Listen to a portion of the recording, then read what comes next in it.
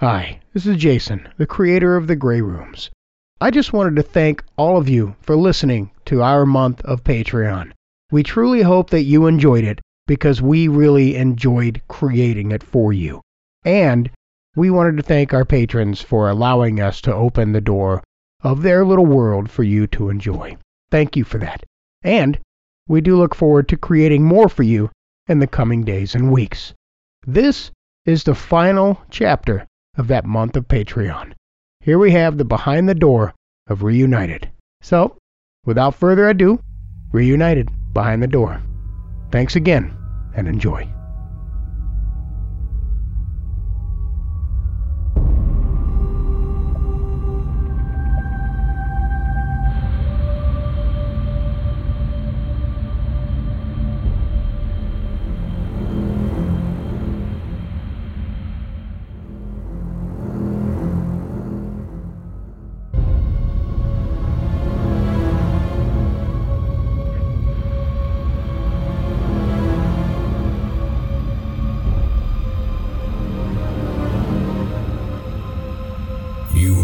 Story. Now hear those who were involved in making it come to life. Join us as we go behind the door.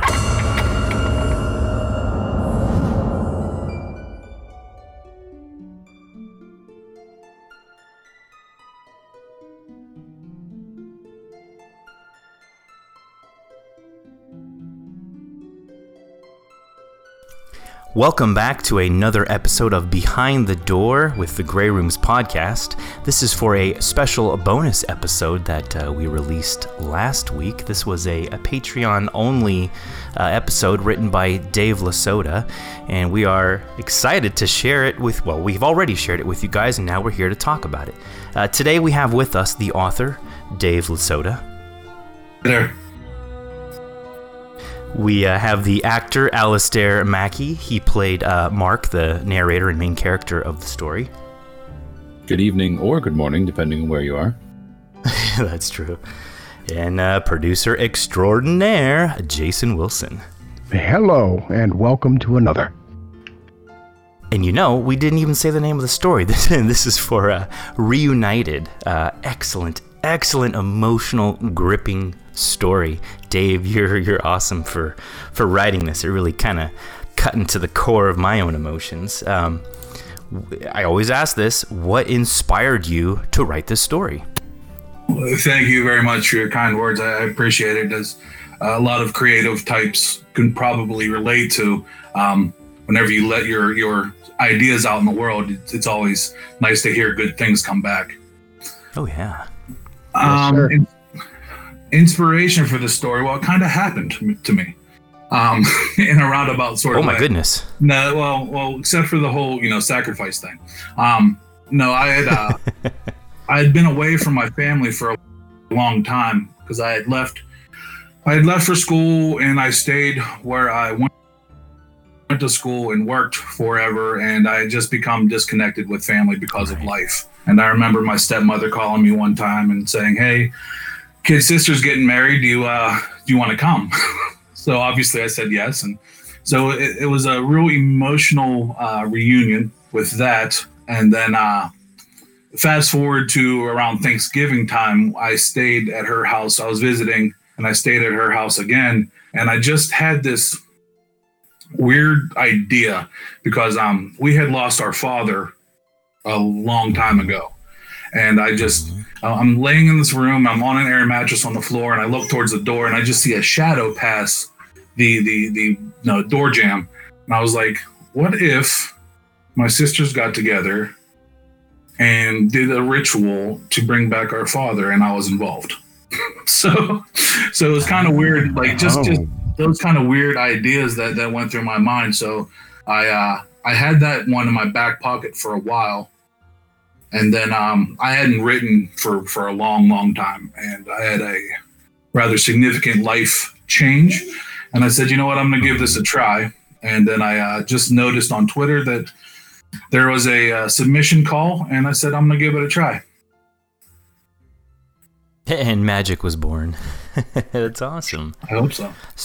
So you wrote this story specifically for the Grey Rooms? Yes. Well, yeah, you had the idea first, and then you kind of put it into a story. I always had, I have a notebooks upon notebooks of ideas of stories that should be written or could be written.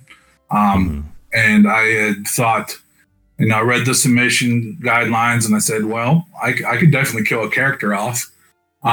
So let's try it. And I worked through it. And of course, I am one of those procrastinators that will wait right up until the deadline to try to fire one off and then get it all together. Luckily, there was a delay in that submission deadline, so I had the weekend to work on it. And there you go. Reunited was born. Sometimes creation is best under pressure. It's interesting. So if I can rewind a little bit, you had the idea of the resurrection, basically, that takes place at the end of the story. You had that idea first, and then you kind of worked your own personal situation with your sister, you said, into the story, basically. I thought it was going to be the other way around, that, you came up with the general story, and then you're like, now how do I end this? I know, we're going to do a resurrection. So it's interesting that, if I'm correct here, that you did it actually in that fashion, resurrection first and then the rest of the story.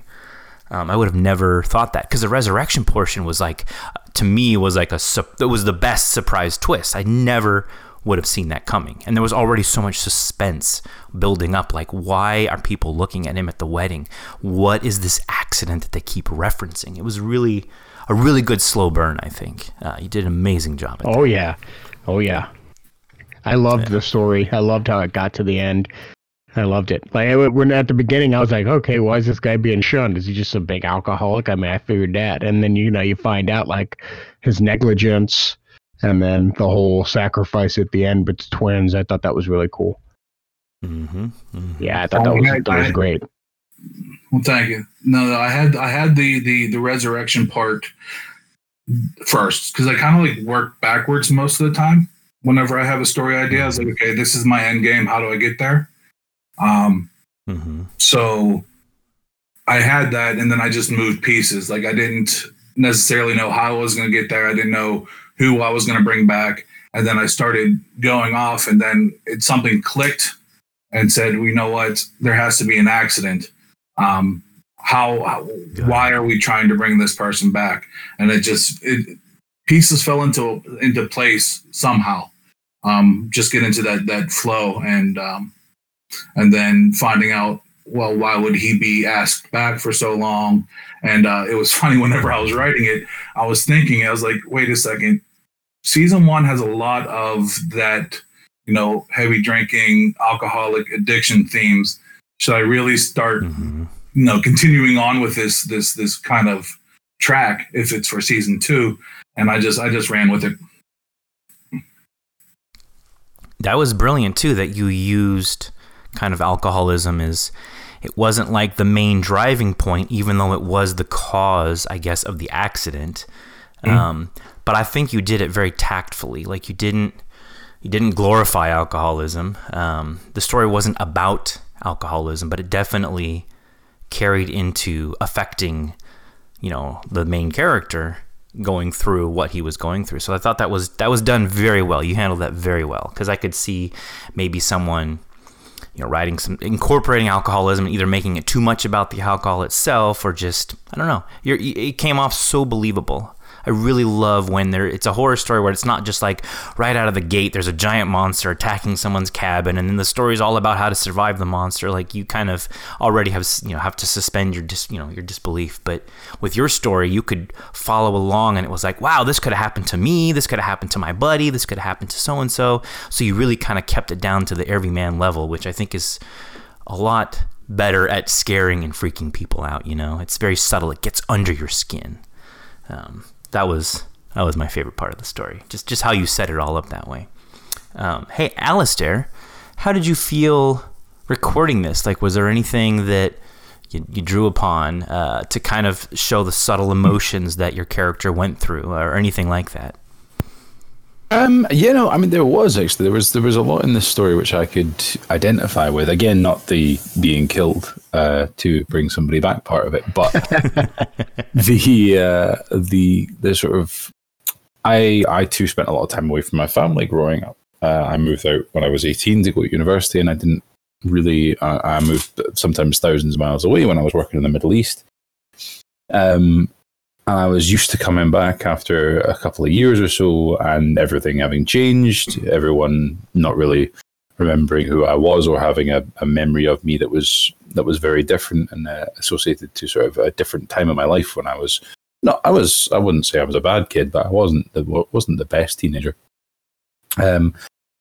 So that sort of spoke to me a little bit of being awkward around family. So I was able to pull on that. I don't, in terms of the addiction side of things, the alcoholism has not been a problem for me as of yet. So I couldn't immediately lean on that.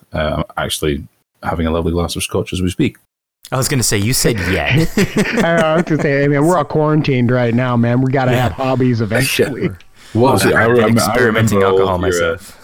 All you're behind the doors with your bourbon, so I'm doing my version at the moment. I've got another 12-year-old Kalela. I'm still in my postal uniform right now, man. I'm doing nothing. Well, it's 11:15 here, so I'm having my nightcap. Hello. It's 3 p.m. and I'm sipping on Campari, so There we go. So, but in terms of addiction to sort of coming out the back of that, I actually I don't mind sharing this. I'm a Gambling Anonymous member. So I've had my own struggles with that in the past, and that was helpful for me to be able to draw on. Good for you, by the way, for taking care of that, buddy. Seriously, Thank you very much. That's a tough one. I know. I used to work at a casino and I watched people. So good job. It's a strange process to go through to not have something physical, but there's a lot of similarities I could draw from that process into going into this position as well, going into this role, and sort of bringing the character from that perspective. And I hope that came across in the story. Oh, yeah. Yeah, your character, you portrayed the character like it didn't seem like, I mean, granted the situation, but it didn't seem like your life had fallen apart as a former alcoholic. You know, you were in recovery and your family was accepting you back despite what happened. And I thought you played it very well. You seemed like a very strong person that had overcome something. You didn't seem kind of accepting him back. There was still a rift there. There was still a rift. Yeah. Of course. Yeah, there was a reluctance there. Yes. No, you portrayed it. You did a fantastic job. You pretty much nailed the voice that I had in my head while I was writing it, so I couldn't have asked for anything more. Yeah. How did you do that? See, because to you, we have the accents, and you don't. But to us, we're like, oh, his accent is very thick. So how did you make you sound like us? Well, that's the thing I find with the voice work that I get and the castings that I get, both from you guys and from other places, is a lot of it is American. Mm-hmm. So my hardest thing is trying to add things to sort of what I see as the base American accent to bring a character out of it and try and localize it. Yeah, but I don't know where the localities are for different accents, so it tends to be pulling from films for me. Makes sense. But I try and add either some harshness to it or some lightness to it. I take the standard American accent and I just, which might be offensive actually to you guys. I apologize. I'm sure there's a default for the Europeans when we think of America, and it's then taking that base accent and adding character to it, so adding history to it. It's like, well, a character could end a sentence with this inflection, and you can apply sort of the rhythm of accents from across the world to the American accent. That it changes where it sounds like it's from. If I was to try and attempt something like a Minnesota accent or something like that, it would take people way too far out the character, because that's... You become Canadian. Yeah, exactly. Or it would just seem like an episode of Fargo, and it's not going to work.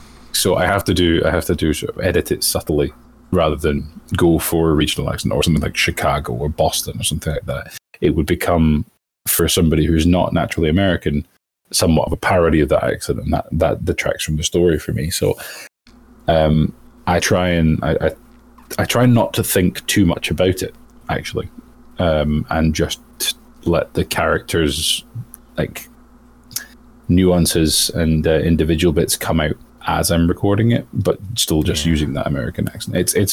It's hard to define. Well, it's a process to go through, yeah. Because for me, I don't feel like I have an accent, but I'm very aware that I do have a natural accent. Yeah, right. See, I was just listening to you. And one of the things I was like, man, it's got to be hard for him, because I say out and you say out. It's like, it's a definite difference. But yeah, I mean, you do. You've always done a phenomenal job. I've said it before, I'll say it again. I'm always excited when I get something from Alistair Mackey, because it's going to be top notch all the time, every time. So yeah, man, I can't do what you do. That's for sure. And it's never in my own accent either. Yeah, even poor Todd, not even in your accent. Well, what would you consider Todd's accent? Oh, Todd's Cockney. That's not Cockney. Oh, it is Cockney. Okay. Yeah, Todd's Cockney. Okay. It's harsher Cockney, so it's rural Cockney. It's not city Cockney, because city Cockney would be a bit more clipped and a bit more, not professional, but a bit clearer to work with, whereas Todd is very much... mushmouth at times. Yeah. He's I very much see him with a flat cap. Sort of working in the fields. Yeah. He's my kind of dude. He's a rural guy. But yeah, it's very much Cockney that's awesome. Coming through. And back and talking about accents, I'm from Pittsburgh, and we have our own animal of accent, and I would not expect or want you to do our accents. How do you define a Pittsburgh accent? Well, you have like Jason was saying about the outs, right? Everyone has that. Okay. We say out. We elongate everything. So if I want to go downtown, I'd go downtown. Okay. Yeah, you see, he did it in his description. He did it twice. He said it and then he said it. It was the same thing. And I try not to have that, but it's I don't. That's a technique that I was taught when I was learning how to do accents, was to find a gateway phrase that'll help you get in and out of the accent every time. So that could be the sentence you just used there for the Pittsburgh accent. For like Welsh, for example, it's one word. I use the word antibiotics to get into the Welsh accent, because the word antibiotics sounds ridiculous in a Welsh accent. Because it sounds like antibiotics. That sounds beautiful. What are you talking about? You're in the Welsh accent, and everything's absolutely fabulous, and you can just carry on. Nice. But I have different gateway phrases for different accents, and impressions and things like that. You have lines that you use to, this is my anchor, and if I lose the accent, then I go back to that. I recorded. For Kelly Evans, I recorded a version of her novel, The Morte Carne, in a Welsh accent, and that was 8-hour days of solid reading in a Welsh accent. If I ever lost it, for some reason, I would go French, and I don't know why. After about 5 hours, I would always come back to a particular set of phrases to re-anchor myself in that accent before I could carry on. Interesting. And was this Kelly Evans that you did the Certain Man in Russia for us? Yeah, it was off the back of that Kelly Evans. Okay. We worked together on an audio recording, which we're sadly not going to publish, but we did part of an audio recording for her novel, The Morte Carne, which is a fantastic novel. If anyone, that novel was really neat. I got it when she'd actually submitted a certain man in Russia. We had talked for a little bit. It's real cool, the whole zombie aspect from the mid ages, kind of the dark ages or whatever kind of a situation. Geez, I don't even know what I'm saying. I'm backing out again. There you go. Well, hey, let's get into your production stuff, Jason. Like, I was impressed. Oh, I just got all French. Sorry, Alex. Okay, bleu. It happens in the weather. Just randomly turned French. It just happened. Your mother was a hamster and your father yes, you're the best. There it is. We started talking about the latent flight patterns, the African swallows. So, you follow there, Dave. Please tell me you've seen that movie. You have to. 100%. And that's okay. What I say. There's the constant joke about, well, African or European swallow. That was a classic. That's I grew up. God, 100%. Small anecdote, if I may interject, very, very quickly. Yes, please. My dad's in that film. What? Yep. My dad is in, for those of you who don't know what one we're referencing, Monty Python and the Holy Grail. Yeah. Must see. The scene, he's still not spotted himself yet. The scene at the end where the army is running down the hill towards the castle and then a police car pulls up in front of them. The army was pulled from Glasgow University because it's shot in Scotland. Just from the pool hall there, they was like, do you guys want to come and be in a Monty Python film? They were like, yeah, sure. Then they were all half cut. So it's just a bunch of drunken Glasgow University students running down the hill towards this police car, and my father was one of them. That is awesome. That's kind of a similar situation when we lived in the UK. My dad, who was in the military at the RAF Mildenhall there, they actually put up a thing on a bulletin board asking people if they wanted to be in a movie. And so my dad was cast as an extra in the Last Days of Patton. And he actually did find himself. He stopped and said, there I am. And he's in a crowd of soldiers. And so he was actually originally cast in that movie, in the Last Days of Patton. They capture a German soldier and they basically interrogate him. And they were going to cast my dad originally as that German soldier, because the way he had kind of a very rough look to him, and that I guess he looked the part, but he lived too far away, so they just let him do the extra thing. But yeah, so that's kind of cool, man. I was an extra in the movie Gettysburg. What did you play, Jason? I was a dead Union soldier. I didn't want to say I was gonna ask if you were a dead soldier, but I was gonna wait. Yes, I was. So, anyways, dead soldier number 5. So Jason, let's talk about your production for this. I was really impressed with how, we talk about like certain stories have like a lot of different scenes that move around. This one was just really kind of, Alistair's character getting to the wedding, then being at the wedding, and then back at his sister's house. I actually didn't catch until the second or third time listening to it, just the subtle things you did, like the whispering in the background at the wedding. I don't know, I didn't catch that the first time. It wasn't until the second or third, and I was like, oh, this just ratcheted it up a little bit. Like they're all I think it was because I had headphones on the second or third time, and I could definitely hear it that way. But that just added to the ambiance of like just this slow burning, suspenseful build towards what in the goddamn hell is going on here. All these people whispering. And then you did these little subtle effects of like, I'm forgetting which part now, but like the voices would kind of slow down a little bit and then fade off in the background. Were there any fun moments you had putting this story together, or any hardships trying to emulate any kind of sounds?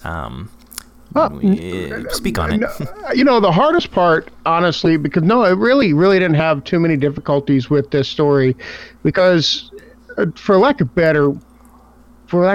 better way to describe it, it's really cut and dry. There's no messing around here. This is where you're at in the scene. This is where you're at in the scene. This is where you're at in the scene. Like at the beginning, he's out in the parking lot, and I coincidentally had just been in a parking lot, but a gravel one. like a couple of days prior, so I instantly just went back there in my mind. And basically what I do is I read the story, and then I read the story, and then I read the story. And while I'm reading it, I sit there and I try to make a movie in my head. And it's always kind of neat to develop the environment. And I try to be three-dimensional in the sound effects. I'm actually glad that you picked up on that. That's the wedding crowd. Because how often you go to a wedding and people aren't talking? Like there's going to be somebody making noises and stuff. You're going to hear people like or clearing their throat or something. I mean, if you really want to immerse your audience, you have to think just outside of don't be in a tunnel. There's things happening to your right, to your left, behind you, up, down. You live in a 3D world, so that's what we got to do. And I have an idea of what I want to do with everything, but it wasn't until I actually received the dialogue from Alistair that I was able to sit down and really put it all together, because the warmness of his voice, like just the tones in his voice, really helped me build everything. But yeah, everything is just trying to, because we're just working with audio. You can't see pictures. So I try to take as much from the environment that is described in the story in that scene, and I try to audibly build a world for you to kind of visualize in your head what's going on. So no real hardships, but yeah, that's the fun part. Actually, that's probably the funnest part of being the audio guy, is that I get to create these worlds that everybody gets to listen to. It's a lot of fun. Do you ever record any kind of ambient sounds yourself that you might want to use for something, or do you tend to rely on like pre-built ambient sound effects, things like that? Yeah, right now I'm dealing with a lot of pre-built stuff. I'm actually just started doing some research on how to I eventually want to do my own Foley. I eventually want to pretty much get everything naturally. But yeah, like a lot of the stuff I use is just sitting around at a sound effects library and just sitting there finding the one sound effect I want. And if I have to sit there for 20 minutes till I find that one car door opening and closing sound I like, then that's what it takes. Right. And that's not easy, because I know that like you just said, for example, if you needed a car door sound, sometimes it's not just simple to just look up car door sound. You have to get inventive. Like I was asking you about our last Behind the Door we did, how you did the sound of the boat coming up out of the water for the Rivers story. Right. And I was thinking you were using like a boiling sound or something, but you used the sound of ships running aground, right? Right. Yeah. And actually, a ship sinking too. Yep. Right, and a ship sinking. So you didn't just look up what does a boat sound like coming out of the water. You had to get inventive with repositioning, basically repurposing, sounds. So I imagine you kind of do subtle stuff like that all the time. It's just not very often talked about. That's fine. That's fine. I mean, that's the thing about being the audio guy, man. We don't get talked about. We just get listened to, But it's a lot like with Alistair. It's a lot of movies. So again, you got to sit there and you have to think about, well, what's this environment going to sound like? Well, the only thing I can really do is go back to movies I've watched and think about how that scene, how it related to what was going on at that time. And the same, like again, as Alistair, I used the movie to kind of as a reference point to build off of and just kind of try to make it sound realistic. I mean, because sometimes you can put a sound effect in there. And again, if I could just go out there and get any willy-nilly car door opening and closing, but it may not sound right with the scene. You have to make sure that what's the temperature of the scene? Is the scene bright? Is it blue? Is it is it kind of cold or warm? I mean, what's going on? You can't just have like a door like cack, and it's a very glum scene. You got to have things that match it. So it's a process, but it's fun. Yeah, it could throw off the whole episode if you're not really thinking, like you said, if you just stuck any old sound in there that you needed, it could throw the balance off for the story. Yeah, and that's also disrespectful to the authors and to the voice talent. They're putting in all the hard work and effort to create the beautiful story and to bring it to alive with their wonderful acting abilities. How dare I be lazy and just throw something in there that's not going to take it to that next level? So. The Grey Rooms does not do that. One team, one dream, baby. There you go. Exactly. So Dave, what have you ever written other stories that have become, like a podcast episode? Or have you ever written for other podcasts? Have you had other stories published before? Like, what is your background here as an author? This is my first one. This is my first story that was picked up and produced. Thank you. You win. Confetti everywhere. It's like I said, I had just started the November prior to this deadline. I participated in the National Novel Writing Month, or NaNoWriMo, because I had a story that I wanted to get out. I had some more time on my hands, and I went to I went to writing, and I was successful in it. I still haven't finished that book.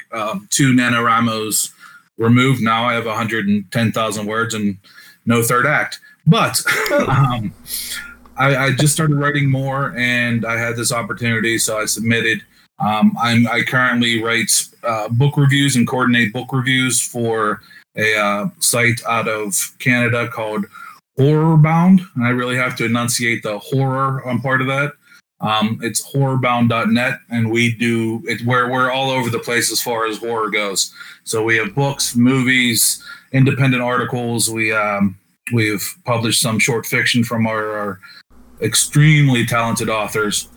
So I do that, and I have something right now in review for an anthology. But like I said, I'm really just getting into the writing on a regular basis and submitting things right now. Awesome. Well, definitely, for people listening to this at the time they're listening, we're going to include as many notes in the show notes, any links that we can for everything that you just discussed, so that we can get people kind of in on what you're doing. Yeah, I really had to. I learned that I had to enunciate that word because I teach creative writing for a community college local here. And the first time I said that, I write for Horrorbound, and everyone looked at me like really weird, and then I realized it sounded a little bit different than a little risque. Like you're Horrorbound. So you're driving to the red light district. I thought I was going to learn how to write scary stories, not kink fetish. Yeah, there you go. Dave, real quick there on that, by the way, you said you teach creative writing. I have to tell you, for the life of me, cannot remember the young lady's name, but it was one year, my 11th grade year in high school, I had this one teacher, and she was a creative writing teacher, and she would have us come in, and she would write one sentence on the chalkboard, and she would say, okay, 30 minutes, go. And we would have to take that one sentence and write out a story. And that was really when I realized that I had a passion or desire to create things like this, because I used to sit there and I always used to write horror stories and take them and just write really messed up things about alien abduction and stuff. So creative writing teachers got a special place in my heart, because the creative writing teachers are actually one of the first things that really pushed me to kind of want to create this kind of stuff. So thanks, man. Appreciate it. Thank you. I firmly believe that everyone does have a story in them. Everyone has someone out there that wants to hear their story, right? So sure. Out of everyone that listens to this last week or whenever this is released, maybe the majority of them won't like it and be like, I never want to hear anything from this one guy again. But there's going to be one out there that it's really going to touch, and that's who I write for. That's right. There you go, brother. And I guarantee you it's the opposite. There's going to be everyone that wants to know more about you, and there'll just be one guy or woman or whoever that's like, yeah, I didn't like this story. And then they'll go away. It's going to be some dude. It's going to be some dude like, what? Well, yeah, what? I could write a better story. Some little salty guy sitting around just all ticked off. Mm-hmm. No, back to the production. I tell you what, Brooks, whenever you said about that ambient sound and that whispers whenever he's walking in, that is so important, because I listen to a lot of. I have an hour and 10 commute one way to work, and I listen to a lot of audio dramas and a lot of podcasts, and that is so important, because it adds that tension too, because as he's walking down and you hear those whispers, are they talking about him? And that adds to that anxiety, and I think that really allows the listener and the reader to get behind that. and feel Yes, that. Exactly. Yeah. Yeah. So It's very when much. you think about it, it's just something in the background, but it definitely supports and turns up the volume on the story, because if it's there, maybe you don't notice it, but if it wasn't there, you would definitely notice the lack of it. So yeah, it's very much needed to help prop up the story for sure. Yeah. Oh, it's a good day. This is a great day. Jason's gonna listen to this over and over again. I'm gonna call my mom after this. It's like you won the Oscar. Next question. Yeah, right. Let's move on. So Did you do the choking during the water torture, or is that a added sound effect from Jason? Jason, was that you or no? Was that? Yeah, go ahead. I don't know. So it wasn't To be Alistair. perfectly honest, sometimes I do. Sometimes I do choking sound effects and you use them, and sometimes I do choking sound effects and you don't. Yeah. No, that So wasn't. Graham said this in the last episode. I think the only time on. you've used me choking was when Todd got throttled. Yeah. Oh man. Yeah. No. Yeah. That was a stock one. Well, you know what? Honestly, to be fair, I think that might have been a combination. I've done that. Like, I actually just did that in a story I just finished. The last story of the regular season. I just finished it where character Margaret Ashley, she gets strangled in it. Spoiler alert. It's been in the first like friggin' 2 minutes. So whatever. But another spoiler alert. But no. So I use a combination of her and some stock stuff that I have to kind of stretch it out. So no, actually, I kind of think it might have been a combination. So I remember there was one episode where I had to do some coughing or some choking or something like that, and I didn't record it. I just recorded the lines because I knew you'd add stock in, and then I listened to the episode, and the person sounded so much like the file you found sounded so much like me. I was like, did I record choking for that one? no, sir. That's the power of pitch shifting and bourbon. Sit here and you adjust the tones and tone. It was very impressive. I was just like, is that me? No, I didn't record coughs for that one. He's done it to all of us, Alistair. He's done it to all of us. We've all With that recorded being something. said, if you are voice talent out there, it is always nice if you want to throw in some of the Foley. We appreciate that. It actually makes it easier to kind of put the characters together, because sometimes you find Foley, it doesn't sound like them, and you got to sit there and adjust it. But if you don't, whatever, it is what it is. I feel like I'm getting called out now on the podcast. No, you're not. I'll do Foley Nobody next gets called out time. here. I'm sorry.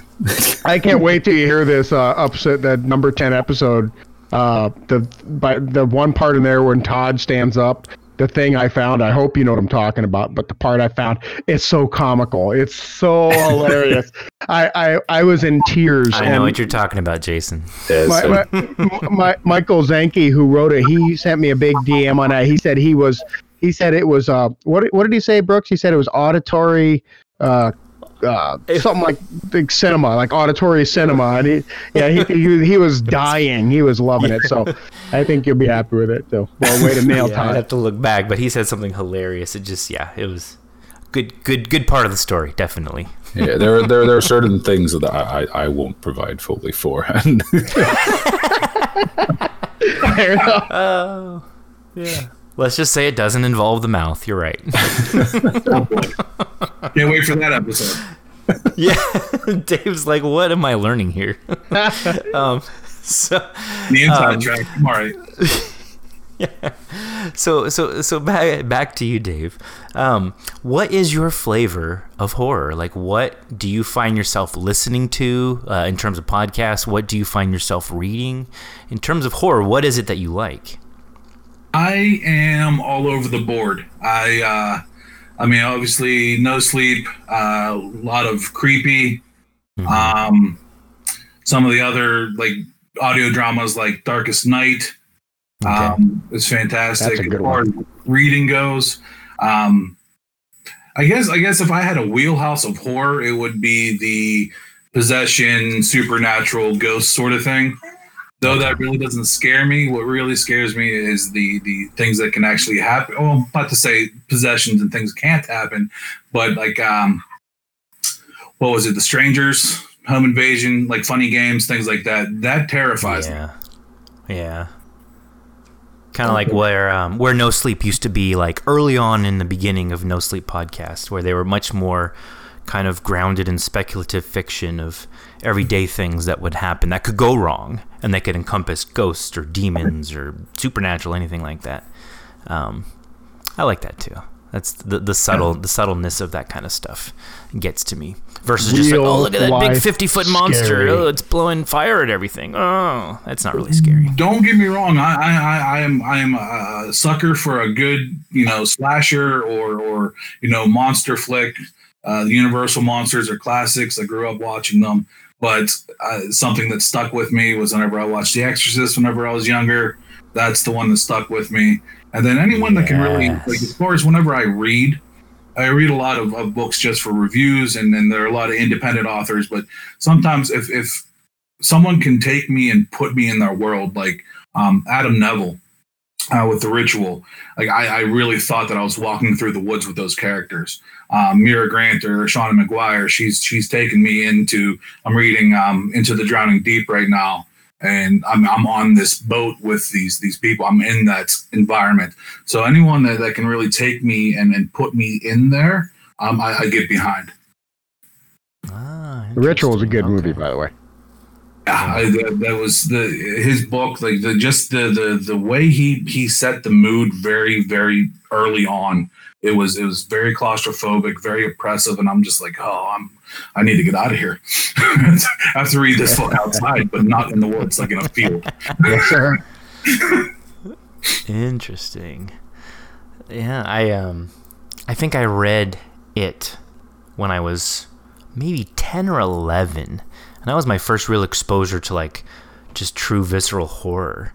And I remember feeling that first time of like reading the book, but then needing to kind of turn more lights on and just check around the house a little bit. And I never got that from reading monster books. And yeah, I don't know. There's a very difference between just this giant monster in your face doing stuff versus the more subtle, like you realize there's a bad guy, ghost, monster, whatever, but it's more how you're reacting to everything and how it's affecting your life. That's the scary part. So yeah, I've always been more partial to suspenseful kind of horror stuff like that.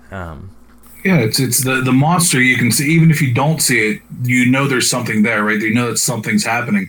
But the things that make you question your reality, like, did I leave that cupboard open, or did I just watch my dish fly off the counter, or what kind of, why is my daughter or my wife or my brother speaking in tongues all of a sudden in a voice that, stuff like that really, gets my ghost too. Yes, exactly. Yeah. That's what I was trying to say. That those kind of subtle things are what gets me. Whereas I would not be afraid if Godzilla was walking down the street right now. I'd just be like, okay, we're gonna die. That's it. And then that's that. There's no terror there. It's just inevitable. It's just okay. We're done. So, Alistair, what's your flavor of horror? My flavor of horror, I really like. I don't read much horror. I used to when I was little. I loved the Goosebumps books. I think I had loads of them when I was little. The first proper horror novel I read, which I would describe as horror, was Jaws, the Peter Benchley novel. Yeah, that is horror, dude. Yeah. Jaws made me afraid of my damn tub. I've actually still never seen the movie. I've never seen the movie, but I've read the novel back to back a few times. I'm always very honest when I come on here. Like, horror is not really a genre that I go in for that much. It has to be a very specific type of horror that I would go out of my way to sort of either listen to or to watch. In terms of films, I love horror with systems. Now, what I mean by that is something like Cube, where you're put into a world which has a particular set of rules, and it's how those rules work. So something like Cube, or I love the Final Destination films where there's systems at play. There's a set of bullet points you have to hit. I'm fascinated by Rube Goldberg devices. And so like a conceptual horror, like I really enjoyed It Follows, for example. I like that one too. That's kind of a divisive movie, but I loved it. Yeah, it's because because honestly I'm a coward. So if it's an actually scary film with like people I can relate to, then I'm just going to turn it off because I'm going to be like, no, not for me. Thank you very much. Walking away. But if it's something with a system that I can disassociate with myself from, I can see the construction of it, like the Saw films as well. Like some, not all of them, but some of their construction of their devices and their plots and like the twists and turns of how that works. It's systems is the best way I can think to describe it. But I like horror with rules. Cube was my first real introduction. Oh, I was just getting ready to ask if you have ever seen Cube. Yeah, Cube is great. And the second, although the third one was a little meh. It kind of revealed too much, and it didn't make sense anyways. Cube's so good, man. Hypercube. But yeah, that's my kind of horror. Is one with systems. You see, I think that we're pretty similar in that respect, man. I mean, I think that things like that are more because there are psychos out there. You could see yourself in a saw chair. You could see yourself in a room like Cube where you need to solve something, or you're going to end up getting sliced up by invisible wires popping up out of the floor. Yeah, I think we're similar there. I'm not a monster movie guy. I'm more afraid of serial killer kind of stuff and like real life things that can happen, car accidents. Like I remember the movie Volcano from a billion years ago. I think it was in the 90s. Oh, I love Volcano. Yeah, so you know the part in there where they're in the subway tunnel and they have to get off the train with the lava's down there, so the firefighter has to jump into the lava to throw this little girl to another guy, and he's just melting into the lava. It's that kind of stuff. It's like, man, it's just those right there. And demon stuff like that. Like Hellraiser is one of my all-time favorite movies. So, it's just that kind of stuff right there. Yeah. No, that first one just scarred me as a child. The first Hellraiser was when he was up in the attic, right? Yeah, he was slowly becoming corporeal again. Yeah, that messed me up as a child. Hellraiser 2 is my favorite one, man. Hellbound, that's my favorite one, and that's apparently that's one of the least liked, but I freaking love that one.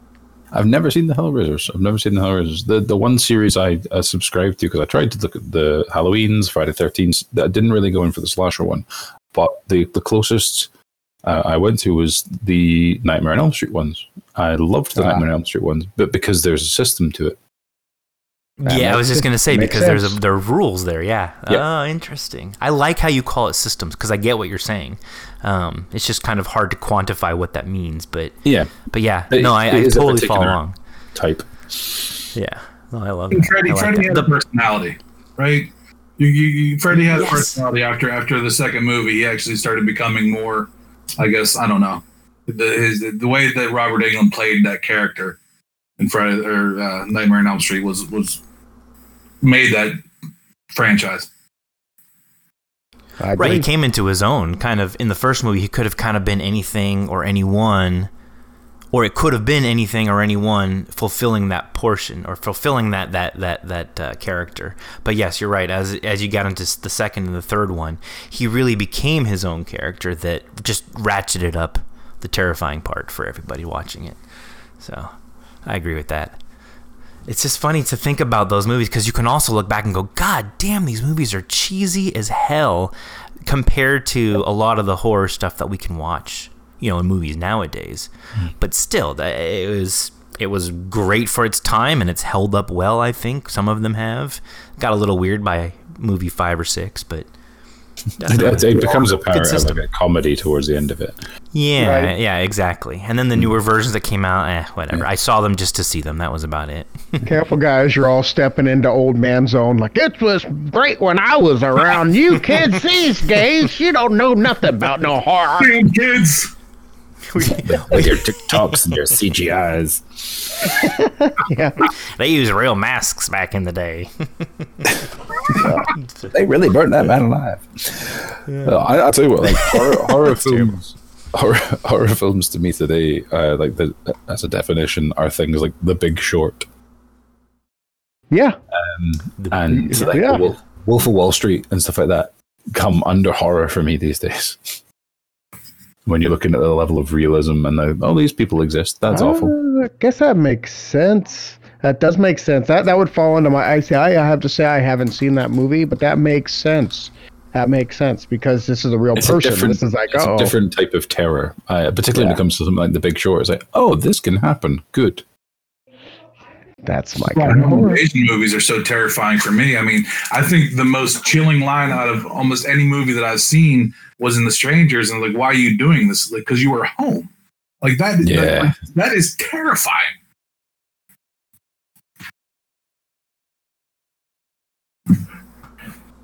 Yeah, it's again going back to what you said, Jason, about like horror that can conceivably happen.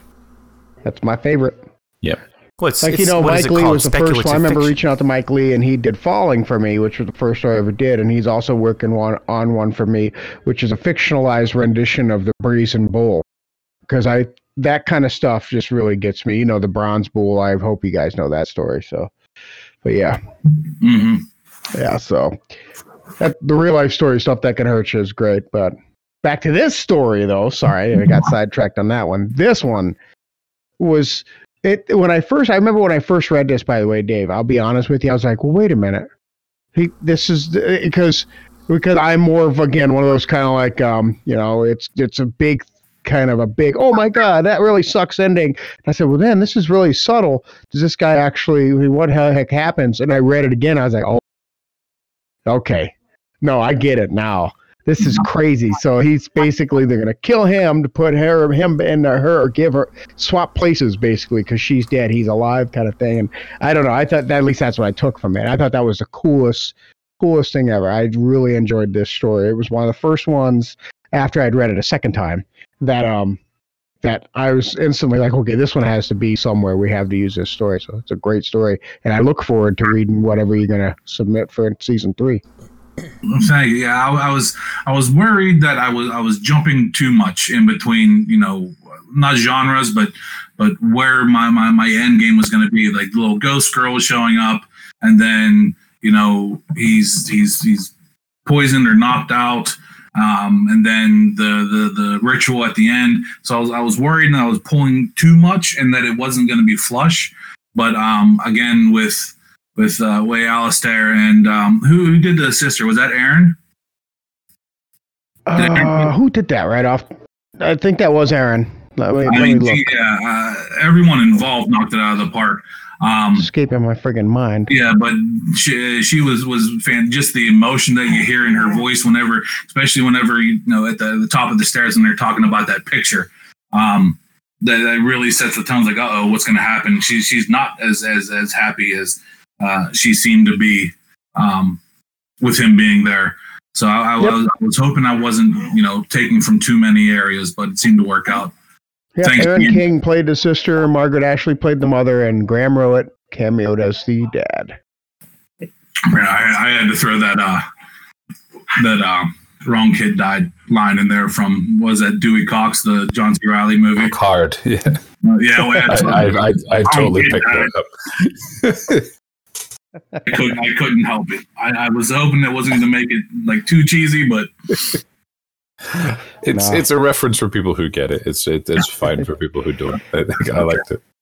And we're always so grateful to be able to work with Alistair Mackey. He's been with us now for this is your second season with us, man, I believe. And second season. And he's been back to the previews in the first season. That's right, man. Holy crap, dang, it's been forever, huh? But we've been so blessed to have such a talented individual such as Alistair Mackey grace us with his gifts and talents. And yeah, man, I like I said, I always look forward to your audio. I always know it's going to be top notch. And if this is your first time ever really listening to anything from the Grey Rooms, go back and listen to the entire first season. Find the stories with Alistair in there, but listen to Todd.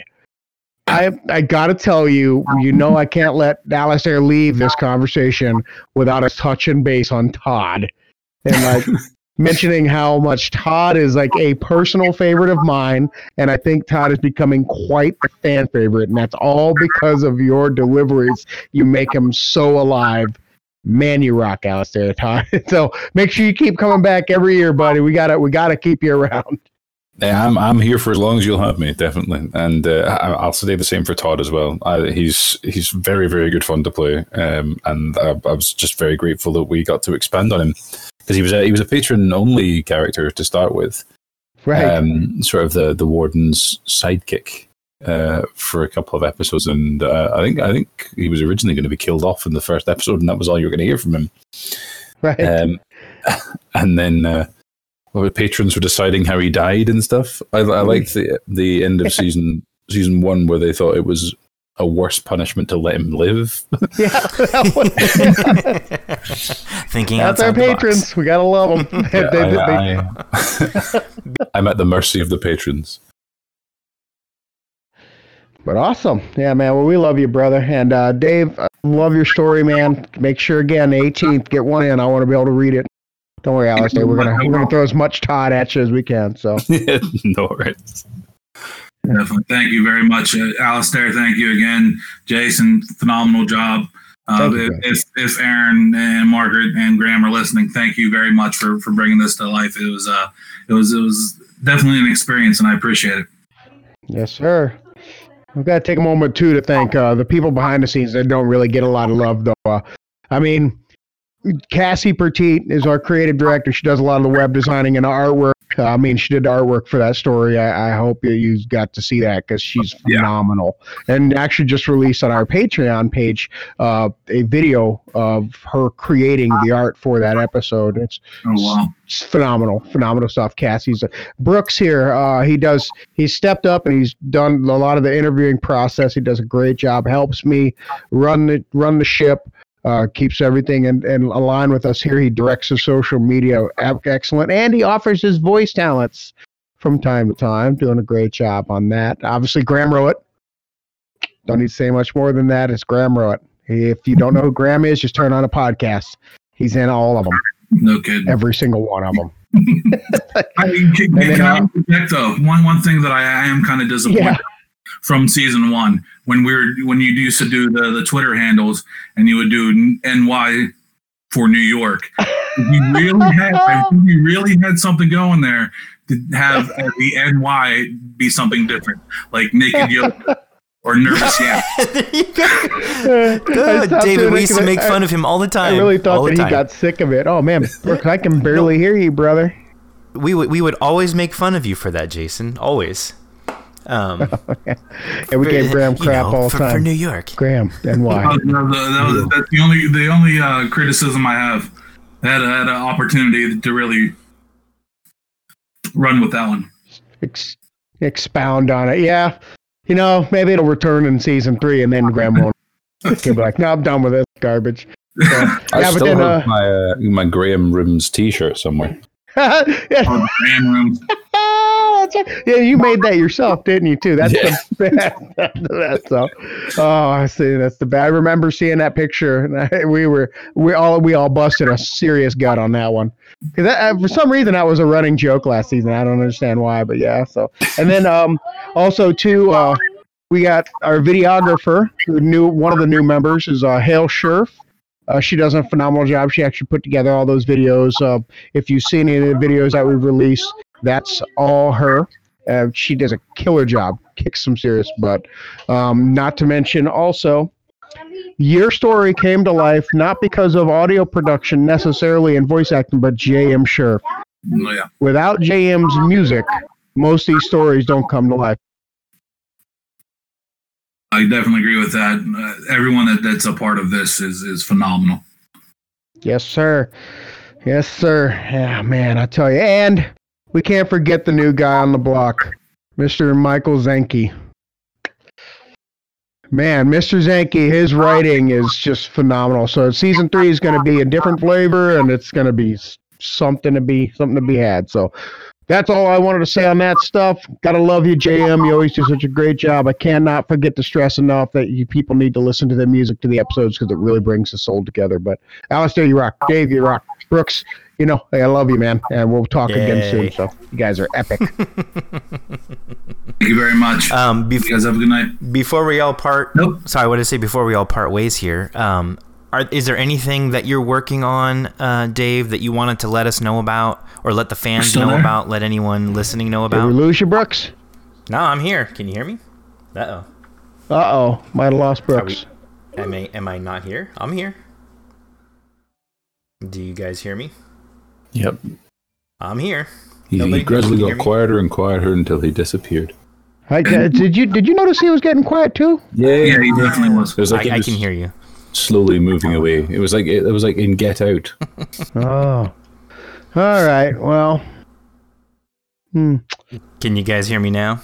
Yeah, you are. All right, I seem to be having some Wi-Fi issues. Well, I will cut that out, Brooks. Don't worry about it. I was going to say, because I have my other microphone recording, so I'm talking and you're all going to it's going to sound very strange.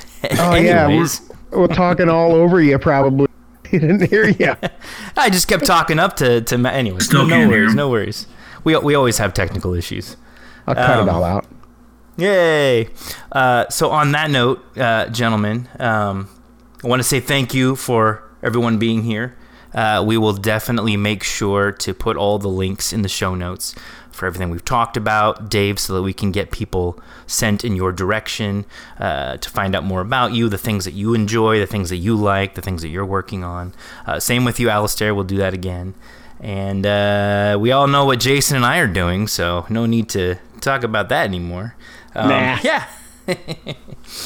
I got to go break some celery and punch a cantaloupe. That's about it. There you go. We need that new fold. Nothing for Brooks. I'm sorry, what? What'd you say, Dave? It's like nobody's hearing me. Okay, wonderful. I heard you. Yeah, we can hear you now. We can't hear Dave now. Oh, no. I can't hear Dave says he can't hear me. Time anyways, to call it quits. I know, it's like we're being told now that we should definitely shut the show down. I don't know if you hear me or not, but I can't hear Brooks at all. I can hear Alistair and Jason, but... Oh, okay, we can hear you, Dave. Uh-oh. Yeah, we hear you. All right, well, on that note, gentlemen, everybody enjoy your night and your day. Yes, and we'll all say hello to each other on social media. Yay. Right. High fives digitally all around. I'll translate because we're having a technical issue here, but he's basically saying goodbye to everybody, Dave.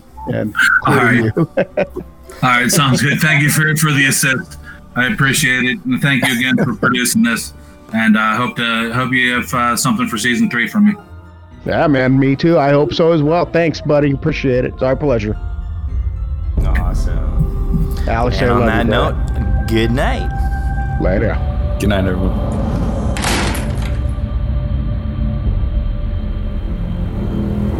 Join us each week after every episode for another edition of Behind the Door.